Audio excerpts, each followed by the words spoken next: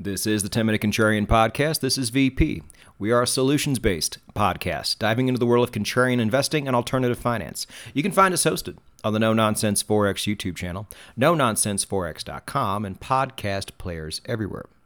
Episode 118 is brought to us by Bybit. If you are not aware of all the advantages of using Bybit, let me remind you. First off, you can buy crypto and trade crypto away from the prying eyes of unscrupulous American regulators. You can also trade directly off of MT4. Now, you do not have to do this, but it is a very nice option, especially for my traders. There is a cashback bonus for depositing. There are promotions going on all the time. I think since I began promoting Bybit over a year ago, I have not received one complaint about the actual platform or trading experience itself. Think about that. That's really hard to pull off. So what you need to do is you need to go down to the description, the show notes, and click the link to the blog. The blog will tell you everything you need to know. It has my affiliate link included. Click that link and get signed up. And if you are signed up, get deposited, get trading. Become a part of this ecosystem because membership has its rewards. It is the 10-Minute Contrarian Podcast, and I would say the overall theme of this entire podcast, the one piece of advice I can give to everybody, regardless of who you are or where you are in the world, is to create, and maybe not as many as possible, but a lot of tunnels to where you have escape routes should anything happen, and do them now. Get ahead of all the unprepared people who will be scrambling for the exits when these things invariably happen, and we know this decade things are going to happen. The unusual, the black swans, they have become the normal now. And that not to be named large group of very powerful people out there who just want to have total control, they still exist. And even though we might see the tide turning as far as sentiment goes, these people don't care. They are only going to ratchet things up further as we go along, probably at an increased pace because sentiment is changing the way it is this quickly. So we'll come back to that in a moment, but when I say tunnels, you guys know what I mean. Don't have all of your money in one place, which includes banking, which includes your investments, offensive and especially defensive. Make sure your money is inside of the system and outside of the system.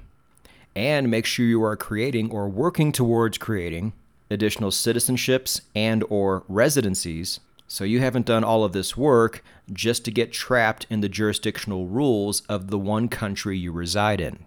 Do not allow yourself to get trapped. Do not allow yourself to get wiped out should one thing go wrong. And there has been one thing going horribly wrong for a lot of people recently, this year, that we did not really see much of in the past, certainly not in past decades. And this will not ever make the mainstream media for obvious reasons, but a lot of people, especially in the West, have been getting their bank accounts closed down. And these are not just high-profile people. These are not just loud people on social media. How many of you were aware of this? If I were to tell you that this was going to become an actual thing 10 years ago, you'd have never, ever believed me. You know, we saw it happen with Canada a couple of years ago. What was it, a couple of years ago? Maybe not even that.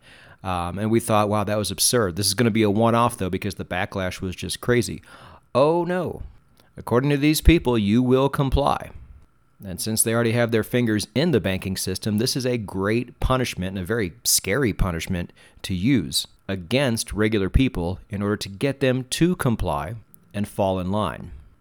So now all of the evidence I have is still anecdotal, but once you've heard it enough times, you pretty much know it's happening. Like I said, this is never going to hit mainstream media, and this is still a very new phenomenon.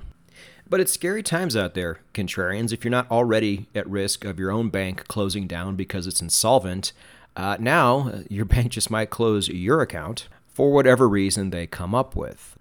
Now, the most high-profile case so far has been Nigel Farage in the UK. He is a political leader, very outspoken, very against the current establishment, and in a private bank, no less, they closed down his entire account where he had a lot of money. Now, again, you might say, well, I am not a guy like him. I'm never going to be a guy like him, so I'm pretty safe. Well, here's the other half of that story. Word is Again, anecdotal evidence is all we have at this point, but word is, in the UK alone, they have already closed down the bank accounts of over 1 million people. The UK only has about 70 million people. Now, the bank accounts they closed down might not necessarily have been their citizens. The UK has been a very popular and prominent banking center for people all over the world. And even they are so controlled right now, they don't mind committing suicide like this.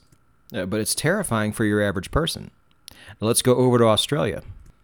Some of the top banks out there now make you fill out a survey, or they'll call you and ask you questions if you decide to withdraw cash.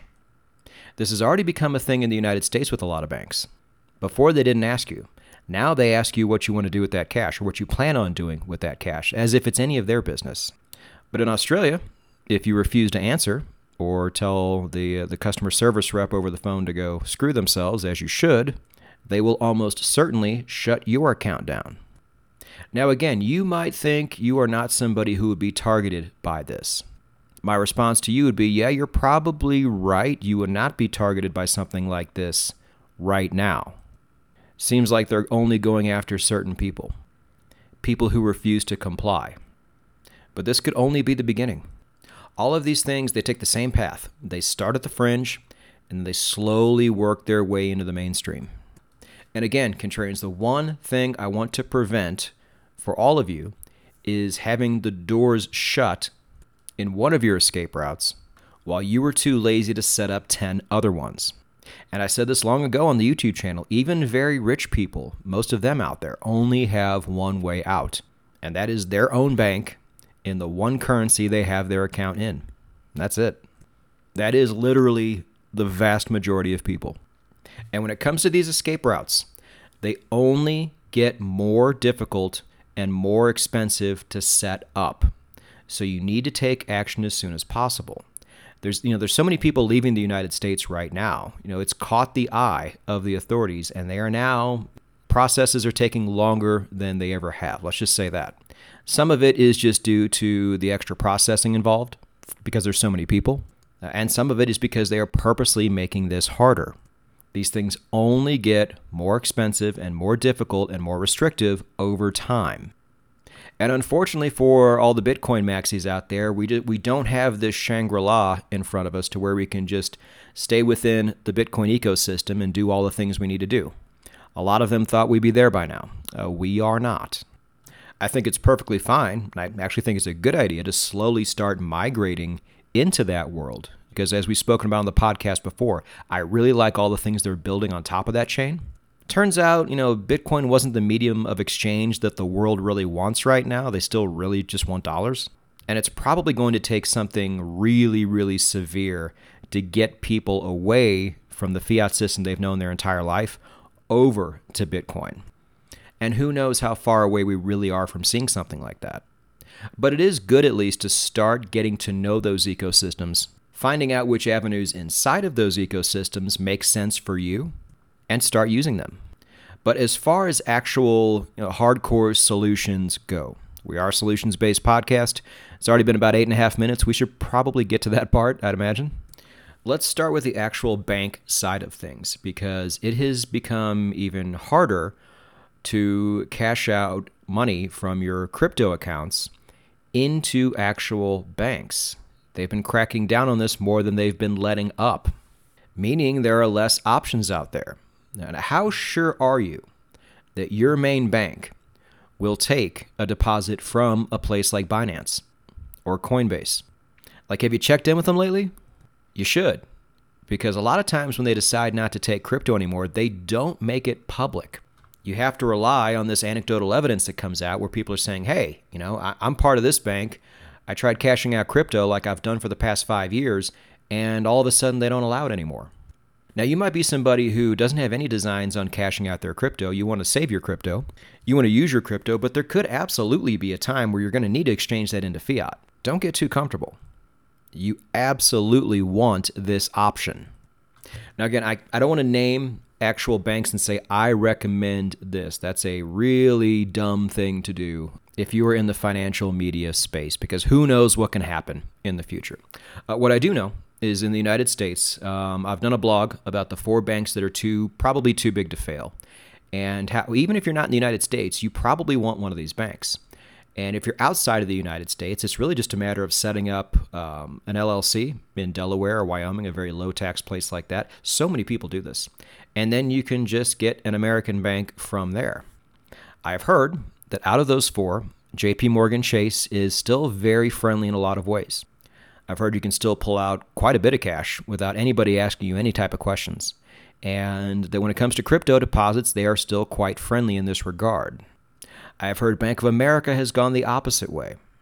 Now, ladies and gentlemen, I research these things more than your average person does, but if you have heard anything, or especially if you have experienced anything, more importantly so, and you were listening to this on YouTube, go down in the comments section and let us know what you know. What's good, what's not good. If you're listening to this on podcast players, jump over to YouTube. While you're there, give us a like. And then down below in the comments section, do the same thing. But from where I sit, I'll tell you what I know. I will say that in response to what the West is doing, there are countries outside of this whole goofy system that have created crypto-friendly banks in response. Now, there's going to be quite a bit of KYC you're going to have to go through. But I can say firsthand that if you go in between the United States and South America, that whole zone right there, you will find some options. If you don't quite know what those options are, well, join some of the WhatsApp groups, the Telegram groups, the Discord groups out there who are nomadic. You know, those guys know what to do. Or your people like in the Bitcoin community. They're great with this stuff. They'll know what to do as well. But as always, I'm just trying to point you in directions so you can head that way. But out of the banks that I use, I currently have 2 that I know for sure are very friendly when it comes to crypto deposits, and I'm working on a 3rd. Am I going to use 3? Of course not. But if something, for whatever reason, were to happen to the 1, I want to make sure I still have tunnels available. There's a lot of you out there that probably have 0 options as far as this goes, and just don't even realize it yet. Now also, in response to this, there have been a few Web3 crypto companies that we all know, we've all heard of, who have answered the call in a way. I don't know how far along these companies are yet, but it's good to see they're going in the right direction. The first one, and I don't even want to say it out loud because the bots read this somehow and I get spammed even more than I already do. So let's just say it's the company that rhymes with FetaMask. They have come up with a direct crypto to cash option. Now, does this go into a bank? Does it make it easier for fiat to go into a bank? I think that's what it does. Again, the one thing I haven't done is gone in there and tried this myself because I just don't need to. But what's cool is the option is now there. Now, the downside of this, the one that everybody's talking about, is with all the fees and the go-betweens you're going to have to use, you could end up spending about 8 to 9% in fees just to complete this process. So my answer here is twofold. 1, no, that is not cool. But 2, options are very cool. And if my only option to get my crypto into fiat because I need it is this option with an 8 to 9% fee along the way, well, then I'm glad it exists. Now, if you're looking for an option that doesn't have these fees, Uphold has stepped up. And really the only thing we have seen now as far as what to do, as far as if you want to use Uphold for this option, is like a 30-second YouTube short. Like, this is how early we are into this process. But I just want you to know that these things exist. And Uphold, god damn it, the goofiest, squirreliest UX in all of crypto. But damn it, they just do so many things right. And I am so happy that 1, I have them as an option, I have them as an out, and 2, I'm familiar with their ecosystem. I've told you in the past, I bought my XRP here. I've played around with some of the other options that you can do there in terms of currencies and metals and things like that. But they have also stepped up to the plate here. So if anything, just mark these 2 things down in your head somewhere, or on a spreadsheet if you're a lunatic like me, and just know that these options exist should things get hairy. Now, there are 2 main call to actions in this entire episode. The first one is to do what I just said. Make sure you have actual banks who will make this conversion for you, even if you think you're not going to need it. You are trying to predict the future, and the future, especially now, as we've seen, has been very unpredictable. And the worst is probably yet to come, and when it does come, definitely expect the unexpected as people start running for the exits. But the second call to action, and this is something we've also talked about quite a bit on the show, and that is to be able to circumvent the system altogether by way of the blockchain itself. No matter where you are in the world, there is probably a Crypto.com or a Revolut or something similar to it out there. And I'll still say it today, there are very few things I cannot do with my Crypto.com debit card that I pre-fill with stablecoins. Still getting 2% back in the CRO token, which has bottomed like a lot of tokens have, but that just makes me want to use it more. Stock a bunch of free CRO and wait for the bull run. Why not? Now keep in mind, all of these fintech apps are connected to actual established banks. There's always that sneaky little bit of liability there that you need to be aware of. Really nowhere can you just walk in and say, "Hi, I'm a crypto company and I would like to become an established bank." We're not there yet, anywhere. But most of these fintechs and new banks have not come under fire yet, and who knows if they ever will. So having those at the very worst as a back pocket option is never a bad thing. Crypto.com, I know you can actually get a card for free, their blue card. Doesn't cost anything up front, doesn't require any type of deposit or staking into CRO. It won't give you the benefits that the paid cards do, but it will give you that back pocket option should you need it. It will give you entrance into the Crypto.com ecosystem, which is a fully built out exchange, staking. It's like almost like a little full banking ecosystem right there. And for what it's worth, there is another company that I'm in early talks with in terms of sponsorships go. I don't know what the chances are. You guys know me. Almost nobody makes it through my own gatekeeping when it comes to sponsors. But we'll see. Just know there are other companies out there, probably that you've never heard of, which also allow you to stay outside of the system when it comes to things you buy in everyday life. So to wrap it all up, there are options out there. You just need to be aware of them, and more importantly, you need to actually take action and do it now. I would say as far as my own tunnel building goes with banks and crypto and residencies and things like that, I'm probably 95% of the way done.